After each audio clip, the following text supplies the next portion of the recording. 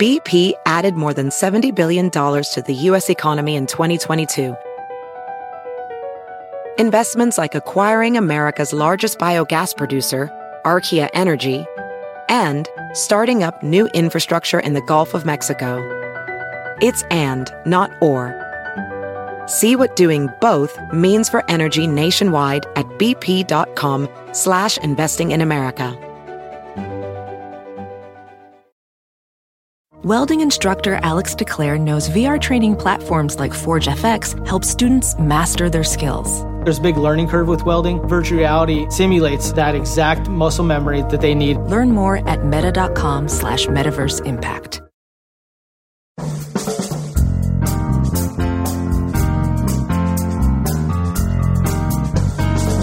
Brett McKay here, and welcome to another edition of the Art of Manliness podcast. Kelly Starrett, a doctor of physical therapy, has trained professional athletes, Olympians, and military special operators, helping them unlock peak performance. But as he approached his 50s, he started to see cracks appearing in the health of the folks around him. What had worked for his peers in their 20s and 30s wasn't working anymore. They were gaining weight, having surgeries, and just didn't feel good. So he and his wife and fellow trainer Juliet decided to write a book, Built to Move, the 10 essential habits to help you move freely and live fully, that took all they've learned from training elite performers and distilled it into the foundational practices that everyone, at every age, can use to develop lasting mobility, durability, and all-around health. Today on the show, Kelly unpacks some of those essential physical habits, sharing the vital signs, tests that will help you assess how you're doing in that area, as well as daily practices that will help you strengthen and improve that capacity. After the show's over, check out our show notes at aom.is/built-to-move.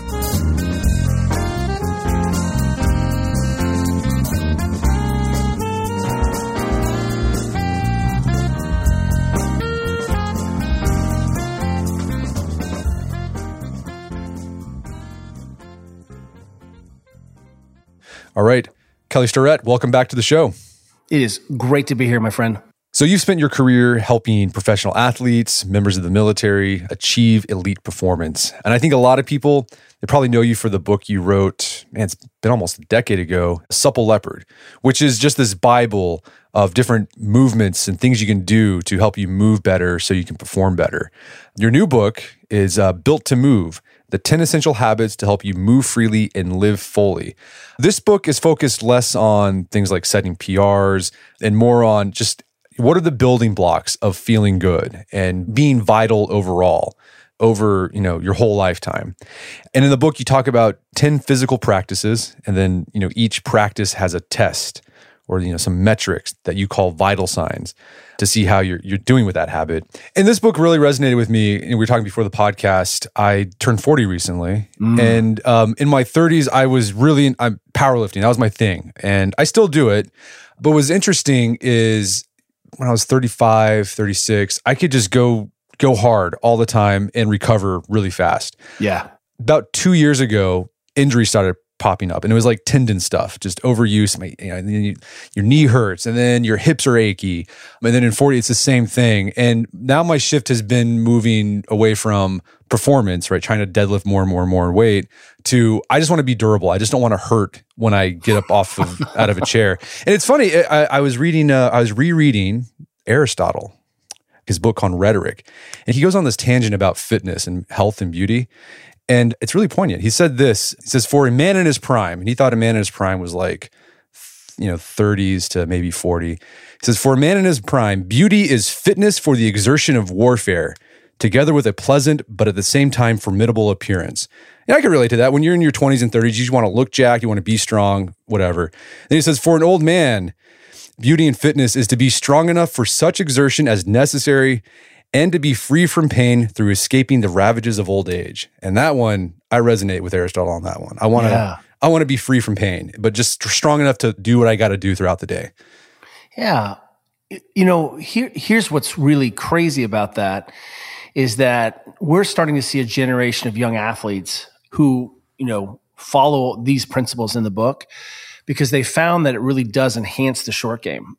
And what you're seeing is, and what we're appreciating now is that when we are working with young athletes who are making millions of dollars, they realize that if they can control their sleep and their minimum ranges of motion, some of these pieces in here, they actually can extend their careers. So it means a lot of money to them. And then what ends up happening is that universally, the athletes we work with actually realize they can go harder and they're actually capable of more. And remember, this is a laboratory.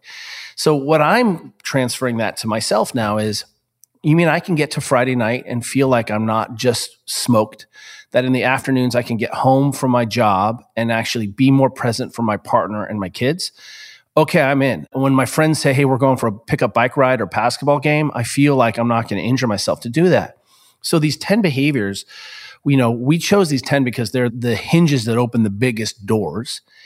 And simultaneously, if you're not interested in exercise, you don't identify with powerlifting, you don't identify with diet culture, we realize that there's a lot you can do to begin to have a conversation with your body so you don't end up just sort of devastated by accident. You took a fall, you have your bone densities. I mean, it's just realizing that the long game is the short game. And to what your point is, you don't have to feel wretched.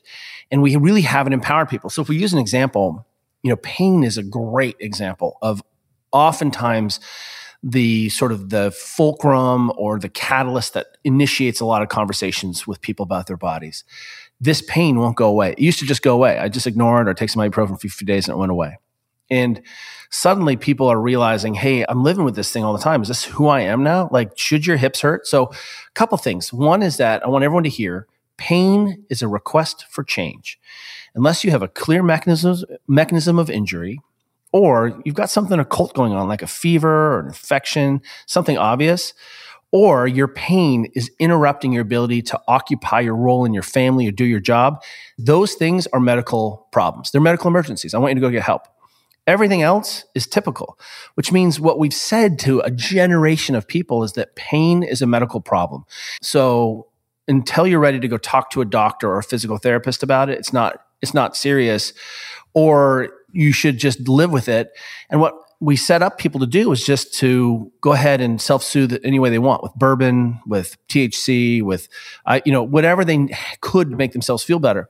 And what we're trying to do here is say, hey, look, if we're going to untangle complexity around pain, we need to make sure that you're eating enough protein and micronutrients, that you're sleeping, and that you're moving. And then we can also say, well, hey, these tools that we've discovered over the last 15 years to help restore your position and make you bench more, well, they can be redeployed for you and your family when someone's Achilles hurts or their knee hurts. And we realize that we have this real rich tapestry of options that I can drop into my household without having to engage with a physician, without being an expert, and I can start to make myself feel better and ultimately use that as a catalyst to transform how I'm interacting in my world. Okay, so these 10 essential habits, they're great for if you're a young athlete who's keyed in on performance, it'll help you with that. But even if you're not interested in that, you just want to feel good and vital throughout the day, it's going to work for you too.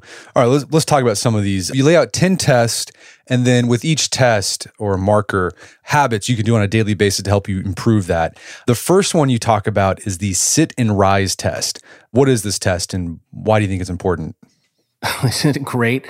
So this is a test that has been well validated to show all-cause mortality and all-cause morbidity. If you struggle to sit crisscross applesauce on the floor and then stand up from that position without putting a knee down or putting a hand down, they can't just pop up and down like every 5-year-old, right? Ask your kids to do this, they'll crush it, because it's not about strength. But what you'll see is, holy moly, I'm stiff. And that stiffness, I can't access my power. I can't access my shapes. And that means that I have fewer movement choices. So I'm like, here, get up and down off the ground holding this baby. And you're like, I can't. I have to hold the baby with 2 hands. And now I got to put the baby down. And what you start to see is it has these follow along implications. The number one reason people end up in nursing homes, they can't get up and down off the ground independently. And what's notable, I think, is one of the things that we know is if we were trying to launch a business, save for retirement, train for the world championships, we set a goal and we work backwards from that goal. But we do not engage in that thinking towards our own health and behaviors. So if we know that we have this simple idea that really is a nice predictor of how you're going to fare as you get older and stiffer and weaker, theoretically. None of those things have to be true, by the way. Then why don't we, one, put it on your radar and show you that, hey, if you got it, no problem, good, keep doing what you're doing. But if this was trickier than you thought, or you couldn't do it, let's pay attention to that, because the first order of business for all of our interventions is exposure. So the first thing that we're saying is, if you're struggling to get up and down off the ground, well, what we want you to do is start spending some time on the ground while you're watching TV every night. Isn't that simple and reasonable? Sit cross-legged, sit 90-90, kneel, it doesn't matter. But if we know that getting up and off the ground ends up being a nice predictor of how well and fluently you can move through the world, because you have more hip range of motion, you can play better pickleball, you can deadlift better, what you'll see is, if your lifestyle is working for you, you'll ace this test. If your lifestyle is introducing what we call a session cost, which is a concept we use when we're looking at how gnarly the session was the day before. So you and I go and do some crazy deadlift workout, and the next day I'm crippled and you're not. I paid a higher session cost for that, right? My force was down, things hurt, I couldn't do it again. Well, we can start applying that session cost idea towards what's going on with my day-to-day living, my movement fluency, the workouts I'm doing, and is that costing me in terms of this sort of third-party validation test, which is, show me you have some hip range motion. Yeah, okay, so you lay out the test. It's really simple. So everyone can do this right now. They're listening to us. You just sit on the floor and then get up off the floor. And what you do... Cross-legged. Yeah, cross-legged, right? And you start off, you give yourself a score of 10, and then you subtract a point if you do one of the following. Brace yourself with your hand or the wall, place a hand on the ground, touching your knee to the floor, supporting yourself on the side of your legs, losing your balance. And if you do that, you subtract. If you have a low score, it means like, well, you got room for improvement. That's right. And that's the right word. Yeah. You got room for improvement. It's not bad. No. You got room for improvement. I think that's a good point you made about, most people go to nursing homes because they can't get up off the ground, right? Because like as soon as you can't move independently, you're going to need 24/7 support care there. And it just usually starts going downhill from there. And you hear about, when you hear about like an elderly person, they fall down, they break a hip, you think, oh man, this is bad. They're probably not going to be around much longer. Not to be macabre here, but one of the greatest predictors of the gnarliest things that can happen to you is to break a hip after 70. Yeah. Like the research is like you die within 5. It's so bad. And you have to understand exactly what you're saying. I suddenly lost my mobility. I can't feed myself. I can't move. I'm bedridden. I lose my muscle mass. I lose my conditioning. I lose my bone density. And then my brain starts to go, and my social connections start to go. One of the things that we're, I think, obsessed with in this culture is like all the hard science, like deadlift more, wattage, poundage, but all of the ancillary things that happen by being in a community start to go away if your world gets smaller. One of the things that's nice about a lot of these behaviors in the book, like eating as a family, is that we're trying to strengthen our social bonds. What we found in COVID was that, holy moly, the brain is a social organ. It needs other brains to actually work and be a brain. And what we know is that we need stronger families, stronger households that are more connected to each other and more connected to their neighbors and their community writ large. And some of those easy ways are to eat together and to go walk around and, nod your head at your jerk neighbor. Right. It's transformative. So what you're seeing is, when we start making inadvertent choices from lack of choice because we don't realize we're doing certain things, it starts to take away a lot of our movement choice, which ultimately has implications in the kinds of society we find ourselves in our 50s, 60s, and 70s, 80s, 100. You're going to be 100 years old. 54% of kids who are in the 5th grade right now are going to be 105. And so there's, as you said, to improve on this test, the thing you got to do is just sit on the floor more. And there's no... That'd be a great start. Yeah, right? And there's no specific way you have to sit. You do crisscross applesauce. My favorite one is the 90-90 sitting, where you kind of put your hips to the side. That feels really good. Yeah, you're working on internal rotation there. And, there's a great writer, osteopath, I think, and his name is Philip Beach, and he wrote a book called Muscles and Meridians. And it really is like functional embryology. Just, I just want to throw it out there because I'm a physio and I had to have a bunch of embryology. And if I'd had this book, I would have been stoked on it. I would have understood it more effectively. But he believes that one of the ways the body tunes itself is that we spend time on the floor. It actually opens up our pelvic floors. It restores motion in your low back. It loads tissues. It loads your hamstrings. It keeps your hip range of motion good, so you have more movement choice. It's one of the ways that our bodies have engaged with the environment for 2.5 million years. Look, I live in a cool mid-century modern house. I love it. But we have to appreciate that just a few, 100 years ago, we did a lot more sitting on the ground, toileting on the ground, eating on the ground, building fires and hanging on the ground. So it's almost like we know intuitively that, okay, if this is one of the things that actually helps the body work better, well, it's pretty easy for you to watch TV at night and sit on the ground for 30 minutes. Just sit on the ground for a little bit. And you'll see that you're like, oh, there's my roller. Maybe I'll roll my calves out. But exposing yourself to these bigger ranges of motion and fidgeting around, you'll see aggregates. And we start to stack these behaviors. These behaviors start to compound. And if you get 30 minutes of sitting on the ground 7 days a week, you're starting to spend a lot of time in these fundamental positions that do things like improve your squat, improve your ability to run up the hill, right? Make your back feel better, make your knees feel better, et cetera, et cetera. All right, let's talk about the next vital sign, which is breathing. When you have an assessment, the breathe pull test, what's going on there? The body oxygen level test. So I think breathing's had its moment, right? It's, Wim Hof gets everyone going, Laird Hamilton. We have Patrick McCune of Oxygen Advantage. There's so many great systems. And it's not like the yogis have been talking about this forever. But what we discovered was there was a lot of low-hanging fruit in terms of improving people's VO2 max and mechanical ventilation. So this is why this matters. If you come to me as a physical therapist, you're like, Kelly, I have back pain.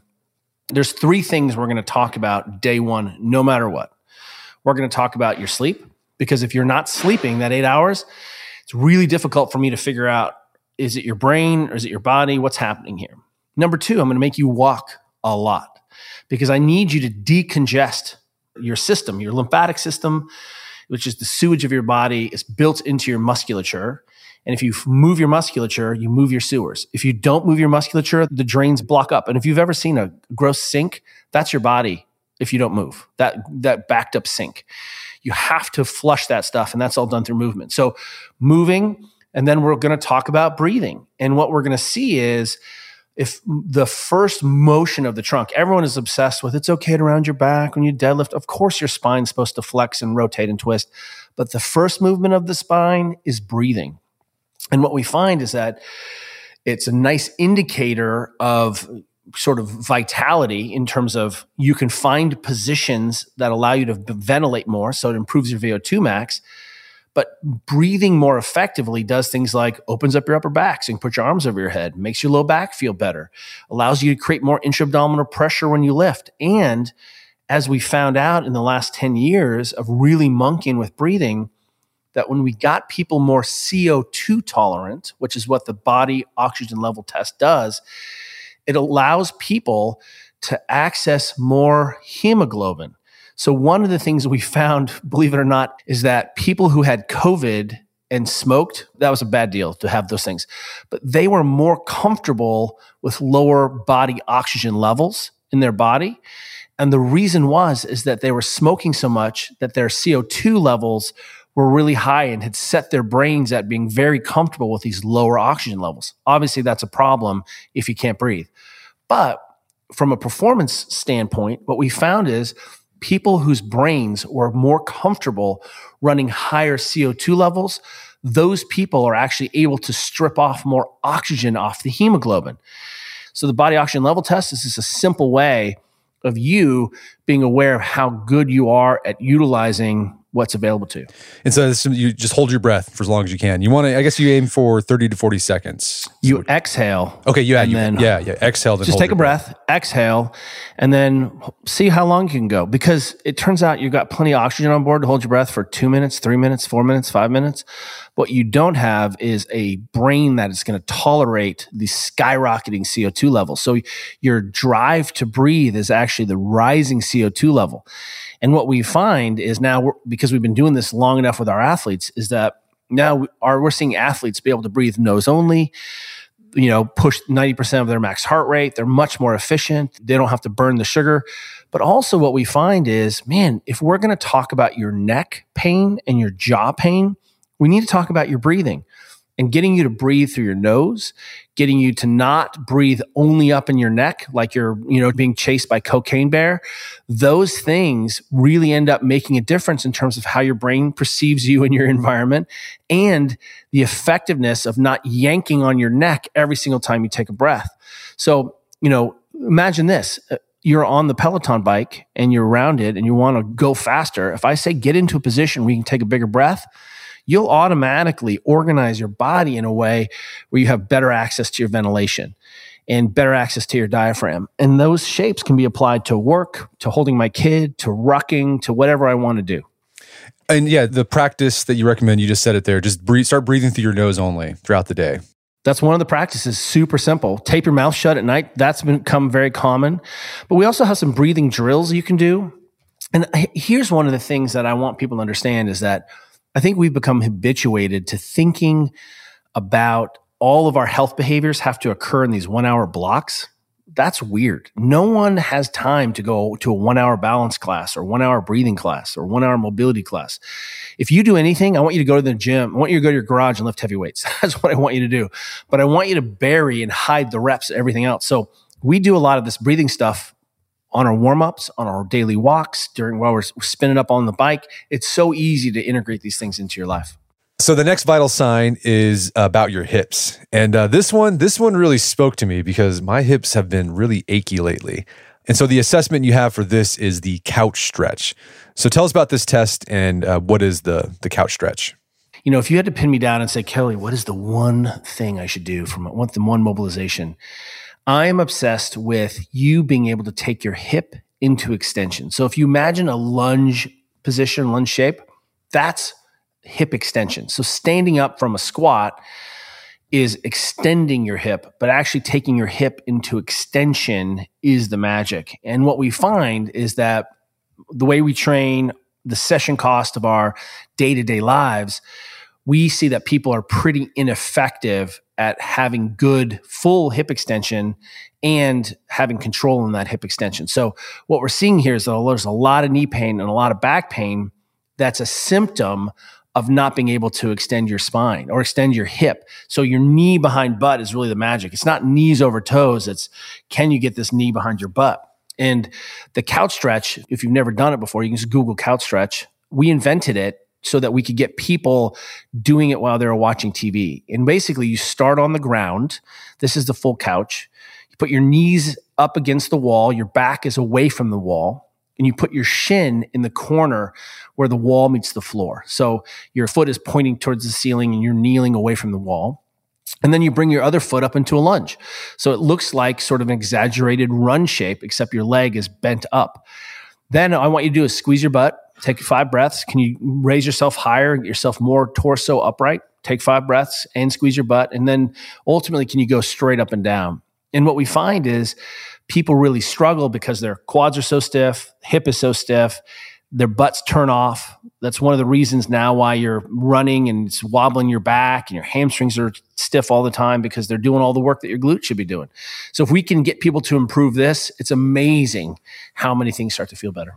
And then the daily practice for that test, you just do the test. Like you just do the couch stretch every day. You could. We also throw in some isometrics, show you where you can spend some time the end of your day or during the day, just put your hip into extension a little bit, while you're washing dishes, while you're hanging out, squeeze your butt, just do some isometrics, hold that for 30 seconds. We also realize that this is a great place to do some soft tissue mobilization. So you can get on the ground while you're watching TV, roll out your quads, roll out your hips, and you'll see that those systems start to improve. We're going to take a quick break for a word from our sponsors. Wedding season is coming up, and if you are preparing for the big day, I know wedding planning can be really intimidating, but finding the perfect suit shouldn't be.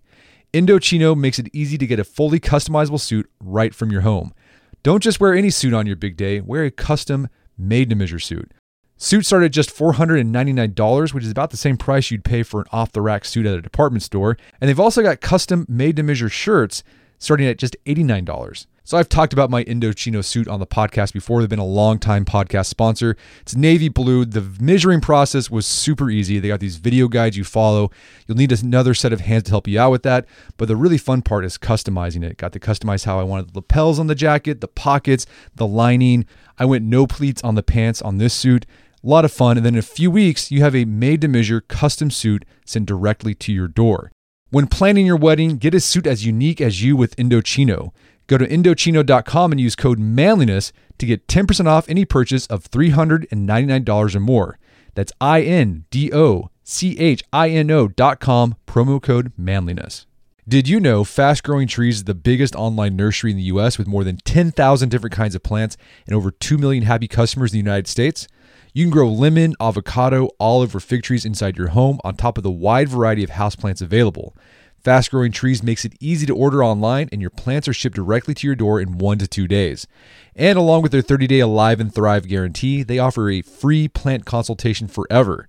So I use Fast Growing Trees to order not an indoor tree, but an outdoor tree. There is an oak tree that was in our front yard that died a few years ago due to heat stress.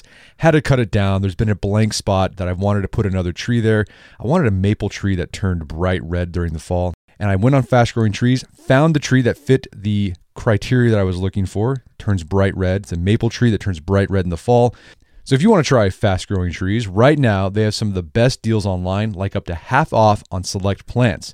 And listeners to our show get an additional 15% off their first purchase when they use code manliness at checkout. That's an additional 15% off at fastgrowingtrees.com using code manliness at checkout. Fastgrowingtrees.com, code manliness. Offers valid for a limited time. Terms and conditions may apply. All right, if you have a family, then you need to get term life insurance to protect them.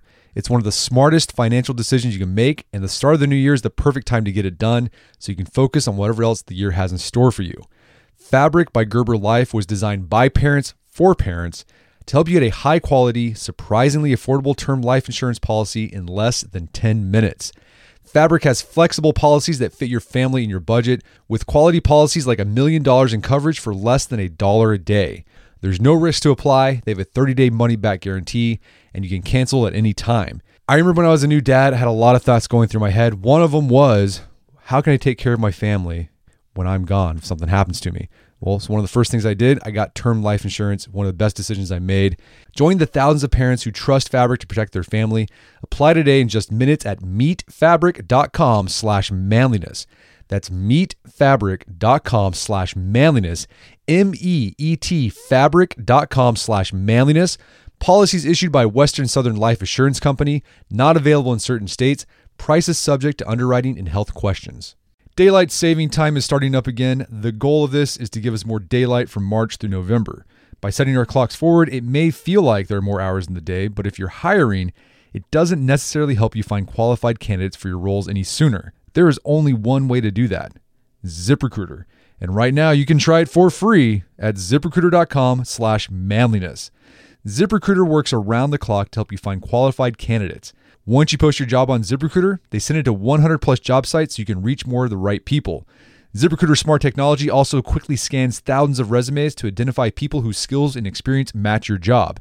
Spring forward with a new hiring partner, ZipRecruiter, and find top talent sooner. See why 4 out of 5 employers who post a job on ZipRecruiter get a quality candidate within the first day. Just go to this exclusive web address to try ZipRecruiter for free. ZipRecruiter.com/manliness. Once again, that's ZipRecruiter.com/manliness. ZipRecruiter, the smartest way to hire. And now back to the show. Let's talk about shoulders. Another problem that a lot of guys experience as they get older. Shoulders are a weird thing. It's incredible. It's got this amazing range of motion, but it can get jacked up really bad. What are the most common shoulder problems you see in the regular Joe athletes you come across? Well, what's interesting is, think about it this way. You have the brain, which is the most complex structure in the known universe. Seriously, it is.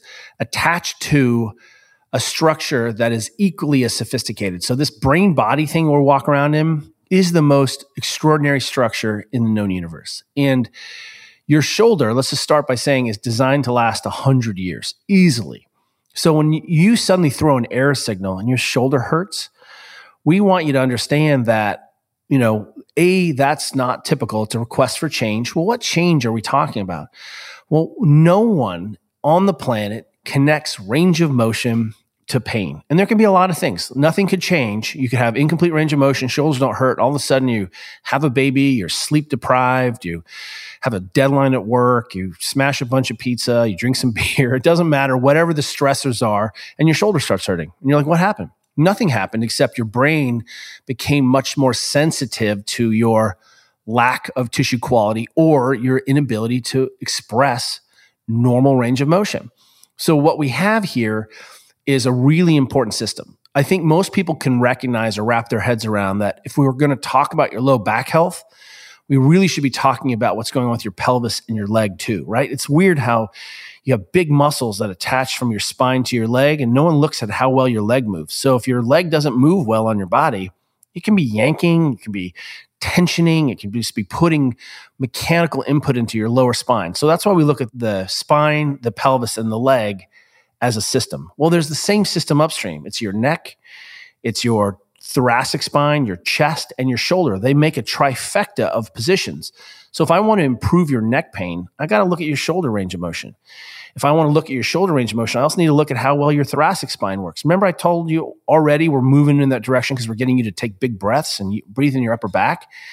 Well, what we're doing here is we've got some simple tests for you around some key range of motion positions and some isometrics that are easy to get you started on untangling what feels like a complicated system. It's not that complicated. Yeah, you got 2 tests. My favorite was the one where you lay on the floor on your back and then you see how far you can get your arm back, basically.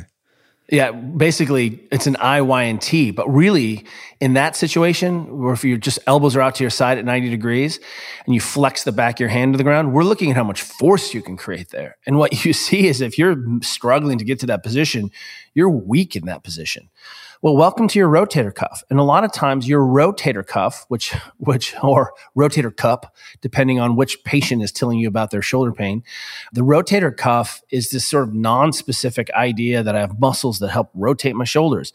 Well, we look at a lot of rotation capacity with our athletes. And what we see is that when you lack fundamental range of motion in your body, specifically in your shoulders, can't put my arms over my head, can't, achieve some of these fundamental shapes, your force production starts to go down, which means that when you approach some of these positions at high speed, like playing golf, that can be a problem because you see a lot of inhibited musculature, a lot of force production that gets taken away, and now you're just hanging on your tissues. Any daily practices that people can do to help their shoulder health? Oh, yeah. There's a lot, but what's 1 or 2 that you'd recommend, right? Like do these and you'll be good. Yeah, it's interesting. If we look at our movement traditions, if everyone listening has probably gone to a yoga class once. And when you're in there, you're like, holy crap, these people love downward dog. Why is downward dog so important? And you do so much downward dog. Well, downward dog is an overhead position. So if there's one thing you could do is at least once a day, put your arms over your head, hang from a door jamb, put your arms over your head, take some breaths. If you have a pull-up bar, which you should have in your house, hang from your pull-up bar. I cannot tell you how hanging will fundamentally change your life. Hang with different grips. You don't even have to hang with your feet all the way off the ground. Put a pull-up bar in your kid's doorway, but it's secretly for you. We have a pegboard in our garage. We've got pull-up bars all over the outside and inside the house in our garage. And just hanging will transform your shoulder function, transform your upper back. If you're getting that hump in your upper back and neck, hanging is the solution. What I would direct you to is some kind of shoulder motion every day. And if you did something like sun salutation, cool, that would cover it. But also, if you're really interested in taking the next step, on our site, we have something, and even if you Google Kelly Starrett shoulder spin up, you will come up, and it's a quick 5-minute routine that touches a whole lot of spine shoulder positions. You don't need any equipment. I use it for all my elite athletes. I teach it to all our teams, and it's just like daily vitamins for your shoulder. Even if you're not going to load your shoulder, even if it's a lower leg day. Right. So you're a big fan of the squat, and that's one of your tests. Why is being able to get down into a full squat important for human durability? Isn't that interesting? You know, we look at squatting as exercise, not squatting as movement choice. Lower yourself down off a cliff or a ledge, you're going to have to squat all the way down. You know, one of the things that happens is obviously getting up and down off the ground is useful there, but it's one of the ways where we can start to expose the tissues of the body to their full range. So taking the knee and flexing it all the way, taking the ankle and flexing it all the way, letting your back round in that bottom position is really important to normalize the motion of the back. In yoga, for example, they call it malasana, and they're like, it's a pelvic floor mobilization. Well, it turns out your pelvis and your femurs are connected directly to the connective tissue of your pelvis. This is why when you get kicked in the nuts, you feel a stomach ache. So what we're seeing here is that when we restore how people's hips move, it changes the connective tissue muscular systems and restores it to, again, native range. But also what you start to see is, man, you're going to have better choice. You're going to be able to move more effectively, and you'll see things like your wattage improve on the bike. And the test is simple: is get down to a full squat. You want ass to grass. That's right. That's it. I want ass to grass. Ideally, you can do that with your feet straight, but you can even turn your feet out to do that because you may not have the ankle range. But if you fall over and can't get into a full squat, man, that says a lot about you not having full access to the miracles of your body. Again, we're not talking about arguing about squat technique. I'm talking about getting up and down off the ground or taking a poo or waiting for a bus. So this is very much one of those use it or lose it shapes. But the research is clear that people that toilet on the ground, sleep on the ground, they engage in a lot more squatting-like behaviors. And lo and behold, we see less osteoarthritis, we see less hip disease, we see less lumbar disease. It's almost like if we just use our bodies and just touch the ranges once in a while, tell our brains it's safe to be here, we see things like skiing or snowboarding improve. In the practice of that, just squat more. Like that's something you can do throughout the day. I do that. Like after I read that chapter, like I'm going to start squatting more. I've been squatting. It's easy. During this interview. Like when you were talking, I was squatting. Oh, I love it. Yeah. And, you know, that's what I think is remarkable. You know, there's a lot of opportunities for you to move in a more complete way. And this is what every physical therapist, surgeon, orthopedist on the planet says your hip should be able to do. And if you take all of the range of motion books and you're like, what should the ankle be able to do? It should flex this much. How much should the knee flex? How much should the hip flex? What should happen to the lumbar spine? And then you put them in a blender and shake it up. All those things together end up being a squat. Yeah, my goal is to be like one of those, 80-year-old ladies in Southeast Asia. Yes. They're just still squatting. I want to be doing that. What's so cool about that is actually it's a really reasonable goal. So anyone who's starting this, for some people, it's going to be a brutal awakening, right? You're like, I thought I was super fit. I'm doing Peloton and I do my quarter squats and I look good naked, but I can't move very well. And we've certainly seen a hinge move towards movement culture, right? And one of the things that we want everyone to hear is that muscles and tissues are like obedient dogs. And there's no reason, yes, it's going to be harder to maintain your muscle mass as you get older, but there's no reason you have to lose your range of motion ever at any age. So one of the things you can absolutely do your whole life is actually have access to your range of motion. Because you can imagine if your elbows got stiff all of a sudden, you're like, well, it's not a big deal. I just can't feed myself anymore. You know what I mean? Like that's crazy. If your life depended on getting up and down, then you would be really good at getting up and down. I was just in Japan with some friends. We were staying at this cool mountain hotel as we were doing some backcountry skiing. And one of our friends got sick, and I was like, hey, I really should not spend a few days in this room with this sick guy. Do you guys have any other rooms? And they were like, we don't. And then we were like, this hotel is huge. What do you mean you don't have any rooms? They didn't have any white person rooms, Westerner rooms. What they had was traditional Japanese rooms, but the Americans who've been there before haven't been able to use those rooms because you sleep on the ground on a futon, because the table is set for you to kneel and sit cross-legged, because the shower is built for you to squat and sit in. The whole thing was organized around a person being able to move through the environment. Even the controls for the room were set up at sitting height. So I was like, oh, no problem. I got it. And they were like, really? You can do it? Like, look at you. You're a huge guy. And I was like, it's no problem. Trust me. I can squat. Okay. So squatting's one. The next test you talk about is the old man balance test. What is this one? We have this friend named Chris Hinshaw who is an incredible coach, and he tried to come up with a test where he could beat his kids at. And what this challenge is all about balance. And one of the things that we know is that fall risk in the elderly is gnarly. But when we started working on foot strength and foot capacity and balance in our athletes, worked it into games, made them spend more time on one leg, pressing, single leg deadlifts, things like that, man, their athleticism went through the roof. And so what we realized is that we need some better ways to challenge people's range of motion and their balance and control, just day to day, little micro balances. Because think about it, someone falls in your family, like, go to this balance class because your balance got so bad, now you have to go get formal training. That's crazy. Look, here's a simple test for everyone. It's called the SOLEC. Ready for it? Standing one leg, eyes closed. Stand on one leg. Don't put your foot down for 20 seconds. I bet you're going to be shocked at what happens when I take away your eyes.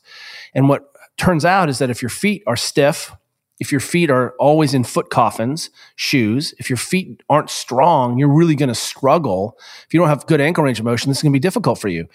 And what we're trying to do is just bring this awareness of balance and play should be happening in sports. So if you're riding mountain bikes and playing soccer and pickleball and you're moving your body, chances are this is going to not be a problem for you. But for a lot of people who are not doing those things, you're going to be shocked at how bad your balance is, and it's only going to get worse unless we play with it. So the old man balance test is really simple. Every time you put your shoes and socks on, do it one leg at a time. So stand on your left leg, put your right sock on, don't put your foot down, put your shoe on, tie it, don't put your foot down. You're going to have to reach down and grab it. You're going to have to balance. And so every single time you put your shoes and socks on, you can practice a little bit of 1 or 2 minutes of balance, and I guarantee it's going to kick your butt.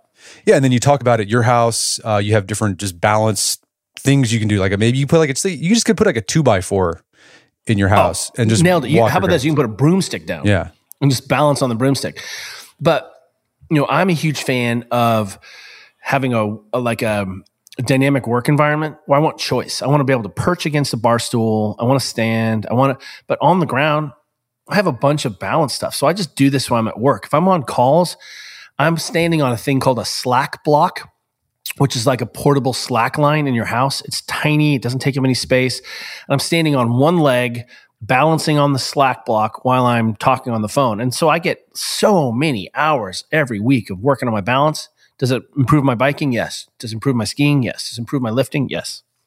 Another practice you talk about is just standing more, walking more, moving more throughout the day. If you have a desk job, it doesn't have to be that you're in a chair 8 hours. There's different ways you can work, right? Yes. And if you look, I don't talk about this much, but I had the great pleasure of working with a former U.S. president. I've worked with, supported a couple presidents.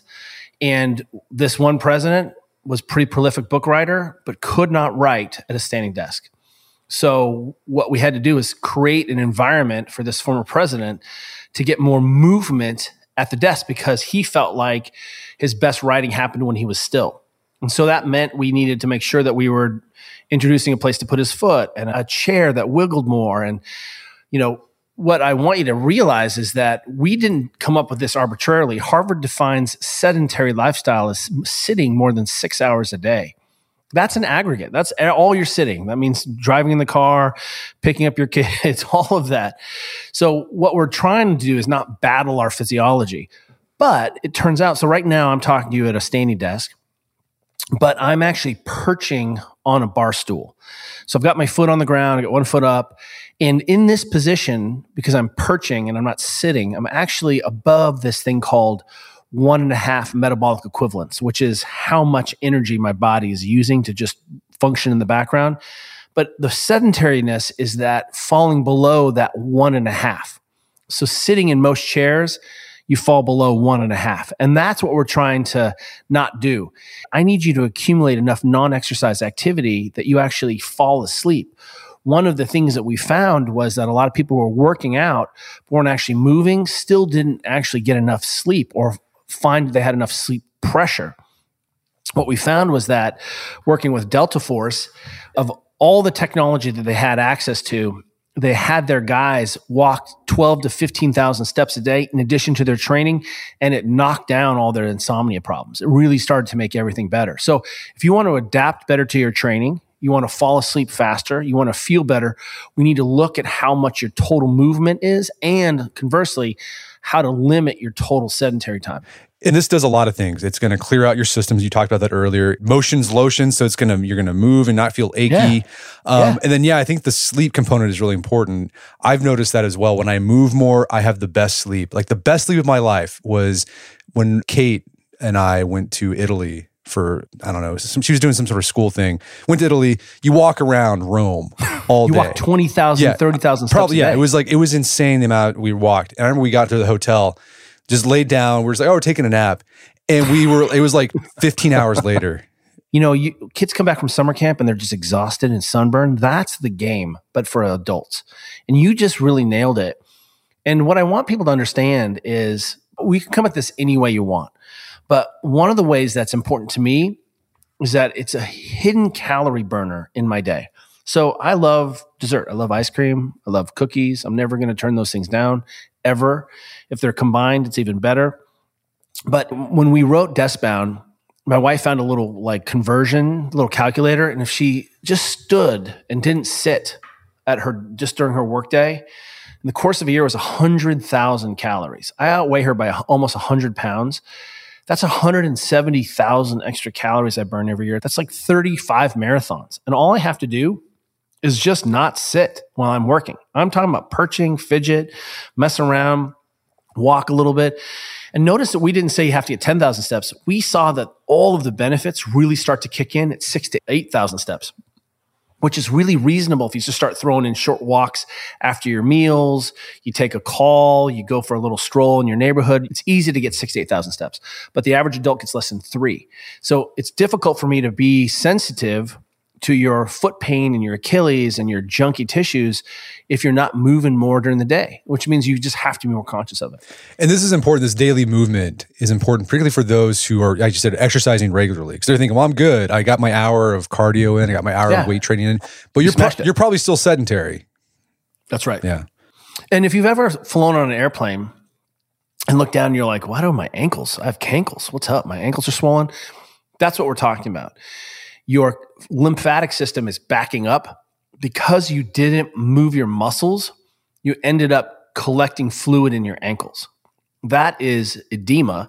But really what's happening there is that it's failure of, that's why if you ever go in the hospital, they're like, pump your legs, do calf pumps. Here are these things. We don't want you to get a DVT. That deep vein thrombosis happens because people are sedentary in the hospital and they're so freaked out about it, they hire a physical therapist to come in and tell you to wiggle your feet. Okay, so we talked about movement, get your steps in, don't sit down all day, you don't have to stand up all day, but just move around. You've mentioned sleep. If you're having problems with sleeping, moving a lot will help you sleep. Nutrition. What role does nutrition, you're a physical therapist, and one of the first things you ask is, what are you eating? What role does nutrition play in recovery and just our ability to move well? Nutrition, for better or for worse, has become identity politics for so many people. And it's an identity, and it's a hobby, and it's a sport, and it's a full contact sport if you get on the internet and talk about your diet. Universally, what we can start to say is everyone on the planet has protein minimums. You should get this amount of protein. And a really reasonable amount for everyone is 0.7 grams per pound of body weight, which turns out, if you're sedentary, that's probably enough. But if you're over 50 or you're exercising or trying to change your body composition, it probably is a little bit closer to 1 gram per pound body weight. So you're keto, cool.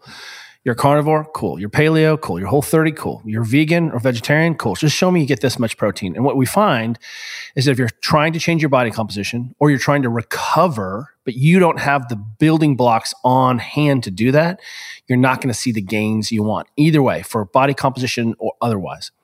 But the other part of that is that based on some really good data, we find that people don't get enough micronutrients. There is not a single study in the world that says improving your fiber intake doesn't improve your health. Well, the easiest way to do that is actually eat fruits and vegetables. And so what we found is based on one of our friends, E.C. Sinkowski, her company is at Optimize Me Nutrition. She has something called the 800 gram challenge. And every single day, she challenges people to eat 800 grams of fruits and vegetables. And you're like, I don't like vegetables. Cool, eat it in fruits. I don't eat apples. Cool, do it in berries and rutabaga. I don't really care. But it turns out when we get more micronutrients in, all the polyphenols, all the vitamins, all the minerals. You can do that with 4 big apples a day. But when we get into people's diets and we're trying to talk about soft tissue health and connective tissue health and brain health, whatever it is, low gut health, turns out fiber and micronutrients and protein make the basis.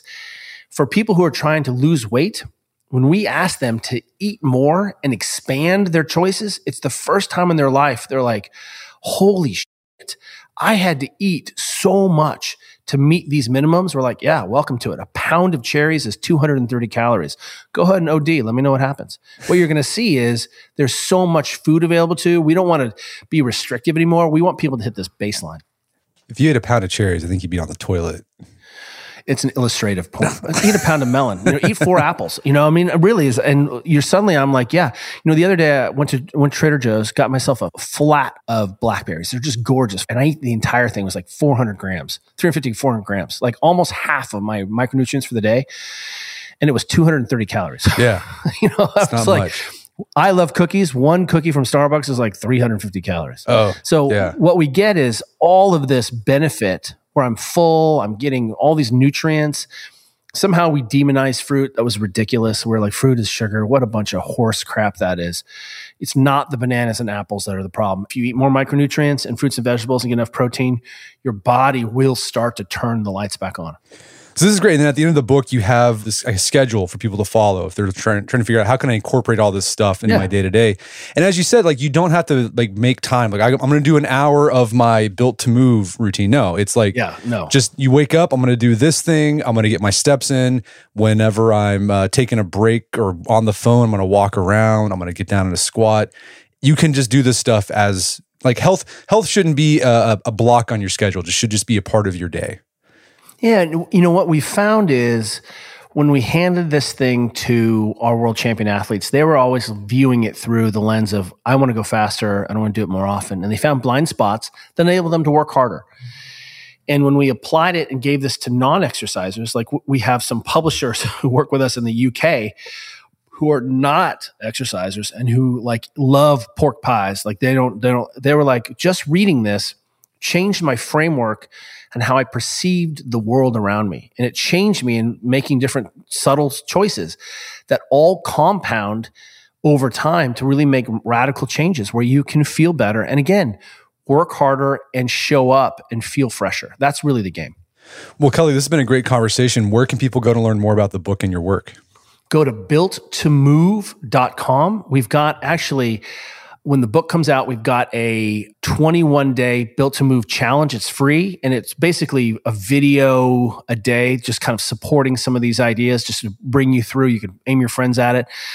We are at The Ready State on all our socials, and if you are interested in more about how to assess your body more completely, we've got the app and everything else. Fantastic. Well, Kelly Starrett, thanks for your time. It's been a pleasure. Always a pleasure. Keep putting out the good word, my friend. Thank you, sir. My guest today was Kelly Starrett. He's the co-author of the book, Built to Move. It's available at Amazon.com and bookstores everywhere. You can find more information about his work at his website, thereadystate.com. Also, check out our show notes at aom.is/built-to-move, where you find links to resources where we can delve deeper into this topic.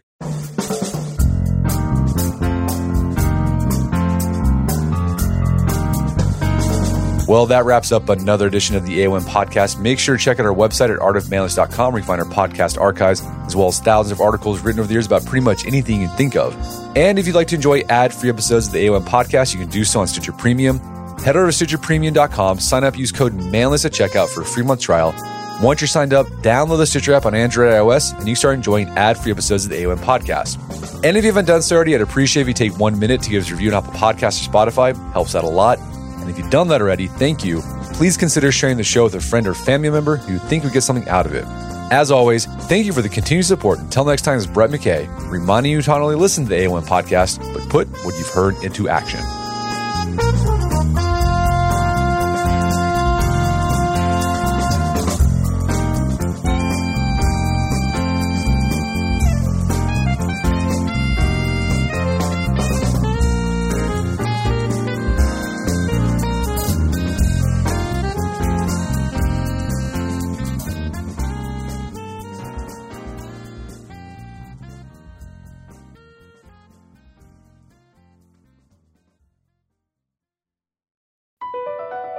Across America, BP supports more than 275,000 jobs to keep energy flowing. Jobs like building grid-scale solar energy in Ohio and producing gas with fewer operational emissions in Texas. It's and, not or. See what doing both means for energy nationwide at bp.com/investing in America. Sometimes it takes a different approach to help you unlock your true potential. With Capella University's game-changing FlexPath learning format, you gain relevant skills you can apply to your career right away.